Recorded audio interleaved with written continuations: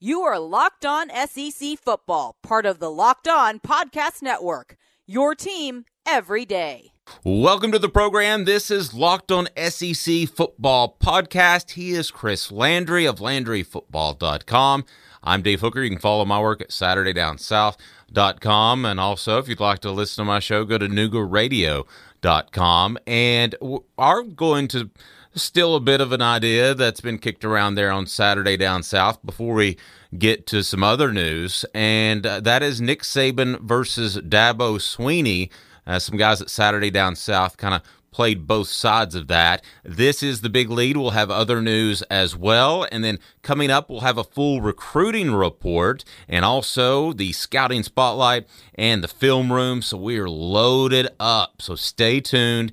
Be sure and subscribe on iTunes or wherever you can. Let's start with the debate, and it's the off season, and that's part of the reason they did it at Saturday Down South.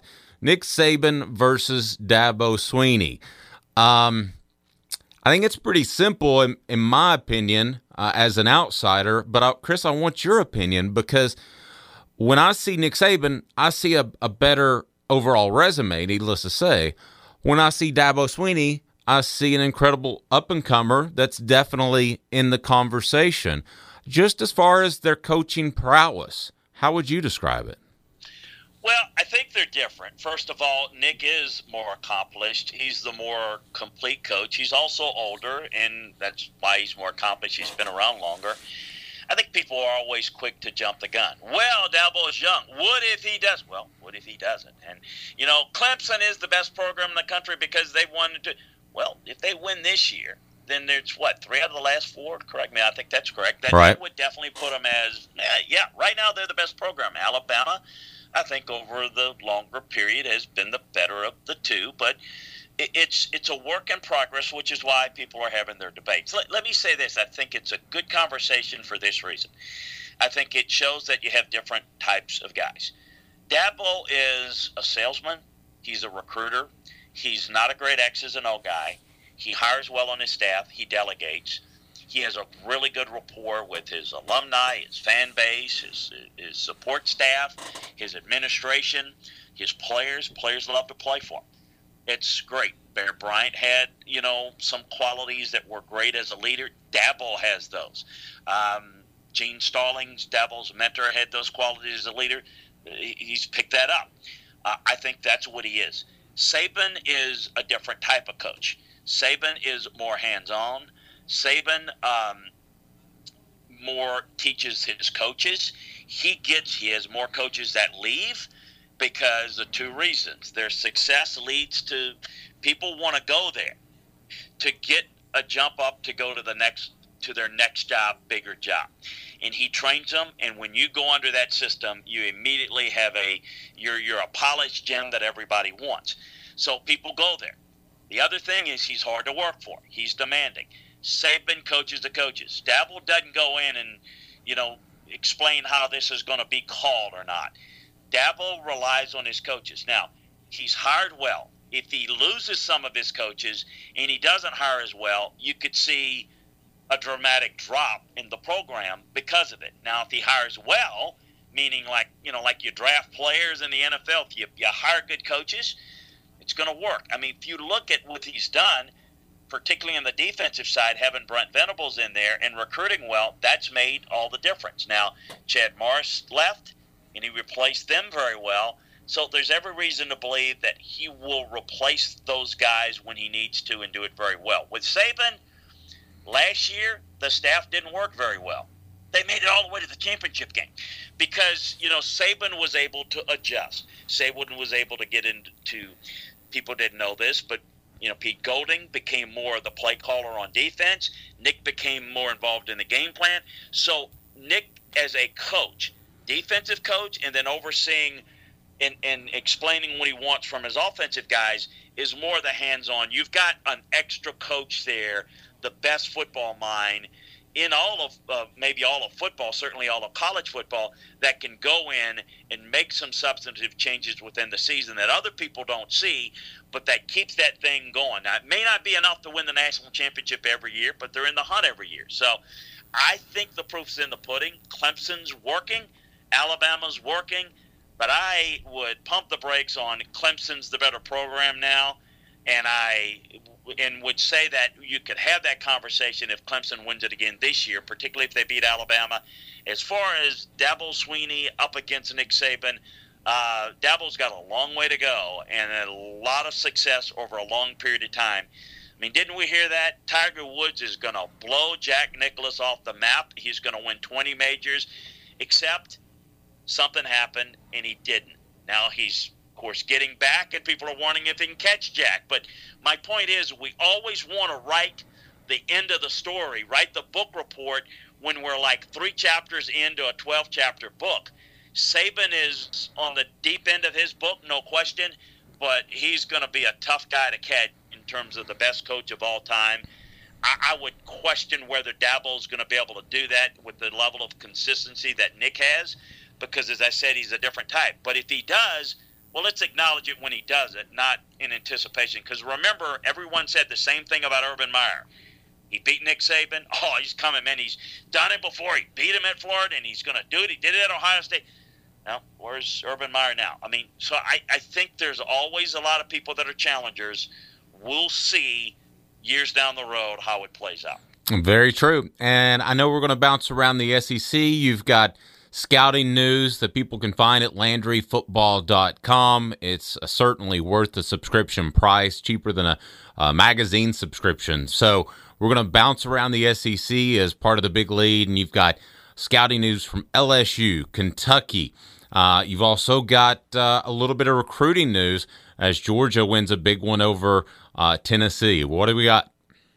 Well, a couple of key information from Joe Burrow at LSU. He's really working on getting his weight bulked up and improving his strength. He thought he wore down at the end of last year. So let's take a look at that as we get into fall practice and how that may help his stamina as he feels like. So Kentucky, interesting notes in going back on my film grade notes this past year. Terry Wilson, for all the criticism he might get as a passer, and he's got a ways to develop. He only trailed Tua and Jake Fromm in accuracy percentage. Accuracy percentage is where you throw the football where you're supposed to, as opposed to whether it's caught or not. That depends upon, obviously, the receiver doing their job. So let's watch and see if he can develop a little bit more. Other news at Kentucky is Sawyer Smith is transferred from Troy to Kentucky to be the backup there. So we'll see how he's a good young player. If somebody can provide some insurance for him. And some big recruiting news again from Georgia, receiving a verbal commitment from 4-star offensive tackle Tate Ratledge. He beat Tennessee out for him, so he's 6'5", 295, Rome, Georgia native, really good feet. Going to be an exciting get for the Bulldogs. So that's a wrap around the SEC. There we go. Coming up next, it'll be our recruiting report. This is Locked On SEC Football Podcast. He is Chris Landry. I'm Dave Hooker. Stay tuned. We'll be right back with that recruiting report. You are Locked On SEC Football, part of the Locked On Podcast Network. Your team every day. Welcome back. You're Locked On SEC Football Podcast. He's Chris Landry. I'm Dave Hooker. A recruiting report for those of you that don't know, and you should. Chris does everything from scout the NFL to scouting college football to also scouting prospects. So you get an inside look at a player's ability, not just where he's visiting that week. Mikael Sherman is one that you took a close look at. What do you think about his potential college decision, but also what do you think about him as an athlete? Well, he's a young man from St. John's High School, college high school in Washington, D.C. He's a 5-star guy. He's 6'3", 234, and he's a big Georgia Bulldog lean. Now, he had missed most all of his junior season with a torn ACL. So the film work was done prior to the injury. This kid is really good looking on the hoof. I mean, he really plays with his pads very well. He's very versatile, can play inside or outside. He plays running back for them as well. He can really run. I mean, he can accelerate. He's got great change of direction. You see him cover backs and tight ends out of the backfield. He can scrape and fill versus the run. He's really good at diagnosing and chasing plays. He can step over trash in traffic. He can disengage very well. He's got a nice snap and wrap as a tackler. He's the only issue is there. How does he come off of his injury. That is becoming less and less of an issue now, David. It's, nothing's a given anytime you go under surgery, but they're so good with it that I think they feel good about what they have is a guy that is really elite, as a 5-star guy. So this holds up, and, Georgia, big lean for them, and if they can hold in, going into Washington, D.C. now, what a great recruiting juggernaut Kirby Smart and his staff has become. No doubt about it. And one of those guys, Andrew Thomas, on the Georgia roster as we speak. Pretty darn good lineman there, Chris. Absolutely. You talk about this offensive line of Georgia and how good he is. It starts with Andrew Thomas. He's another member of that 2017 recruiting class that was thrown in early, and I think they're one of the best coached offensive lines. He's a 2-year starter for them, and he can play both the right side and the left side now. And he's a big-time anchor. 6'5", he's 320. He's really advanced technically. He's very, very rare. He's got really good feet to stay in good base protection status against power rushers. He's got good upper body strength, and he's got good quickness to handle and redirect his body. So I'm going to be watching him. I think he's got a potential to be a really good next-level player. But for Georgia, he kind of leads up and leads that great offensive line that will probably determine how far the Bulldogs go this year. I would think that could only help in recruiting, what they've been able to do with that offensive line lately. I really felt like there was a time that if you're an offensive lineman or almost any player, you're going to Alabama, or at least that's the smart business decision. But I've got Georgia kind of right there with them in terms of developing as a player on the offensive line. What are your thoughts? There's no doubt about it. Listen, and one of the things we're doing at LandryFootball.com is breaking down all the college rosters school by school. Georgia does not take a back seat to anybody.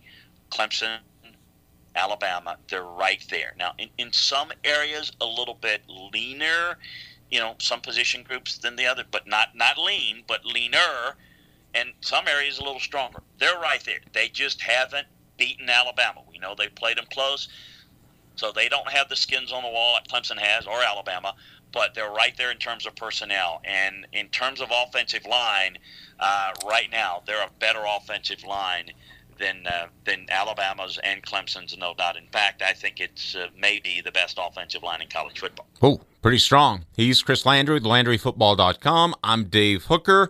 We'll take a very short break, and then we'll get to the film room. So stay tuned. More to come. Locked On SEC Football Podcast. He is Chris Landry. I'm Dave Hooker. We'll be right back. You are Locked On SEC Football, part of the Locked On Podcast Network. Your team every day. Welcome back. This is your Locked On SEC Football Podcast. I'm Dave Hooker, joined by Chris Landry each and every weekday. Chris Landry of LandryFootball.com. You can follow some of my work at SaturdayDownSouth.com. And I tell you what, Chris has a guy that's going to be very interesting to break down, and that is one Joe Moorhead. We've started to learn more and more about him, but your thoughts on Moorhead as we go to the film room?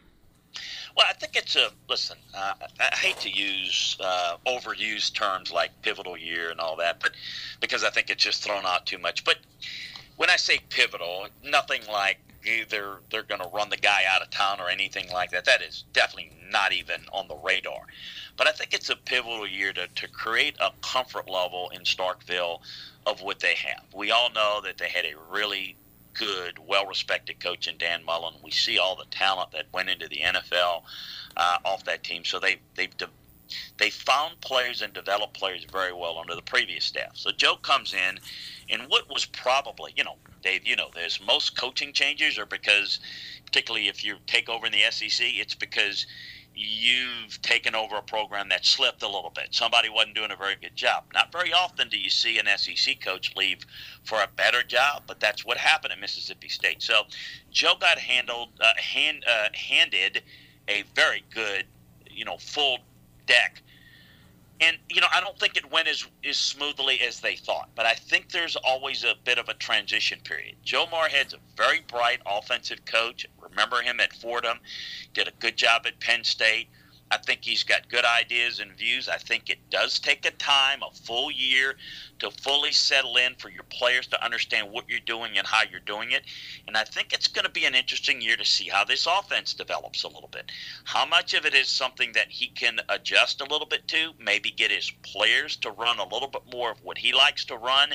And I think that's going to be pivotal. It's still going to be about, can they recruit and develop players anywhere near as good as Dan did? Because if he doesn't, I don't know that the record is going to be as good as people think. I think that the expectation level is, and you tell me if you see it differently, but the Mississippi State fans think that, well, we were ranked number 1 in the country a couple of years ago, and they think that should be a regular expectation, and I thought that was the exception rather than the rule. And I think in most cases, depending upon the difficulty of the schedule, you're looking at 7-8 wins as being a really good year at Mississippi State. So if you fall short of that, man, you really are looking at, something that, at least in the eyes of the people that support the program, a big differential in what the expectation is and what reality is.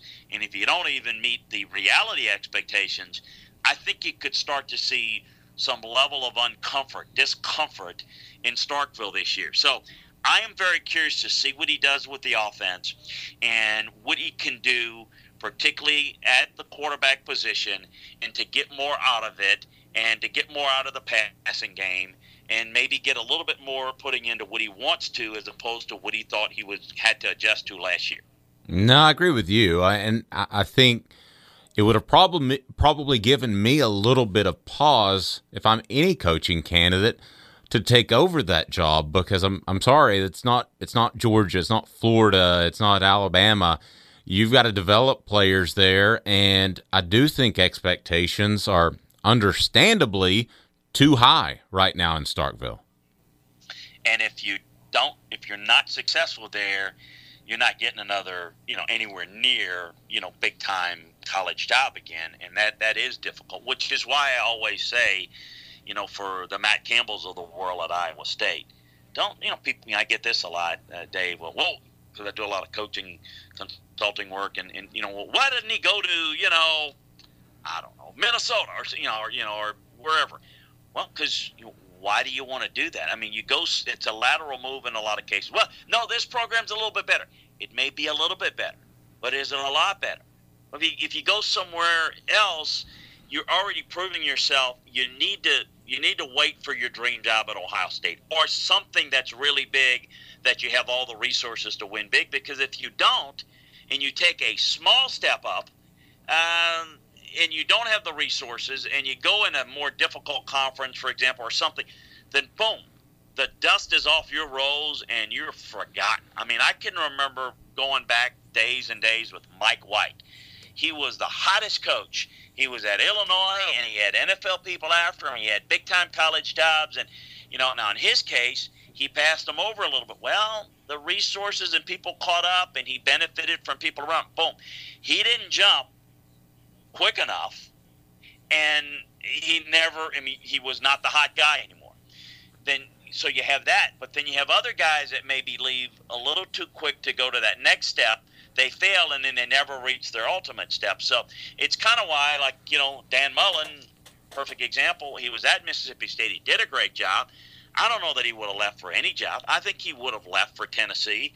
We know he would have left for Florida and maybe a few others, but he wasn't going to leave. He had some interest in the Oregon job, and that didn't play out, but he wasn't going to leave to go to a program that's better than Mississippi State, but not on the level of, Florida or Tennessee or someplace like that, because then that is not a good option. So I think this is Joe's situation. He's going to have to make the best of it and hope he can be successful there in Starkville. There's a time when you shouldn't take your agent's phone call. He is Chris Landry with LandryFootball.com. I'm Dave Hookers. Stay tuned. We will talk to you tomorrow and look forward to that each weekday. Locked On SEC Football Podcast. We'll talk to you tomorrow.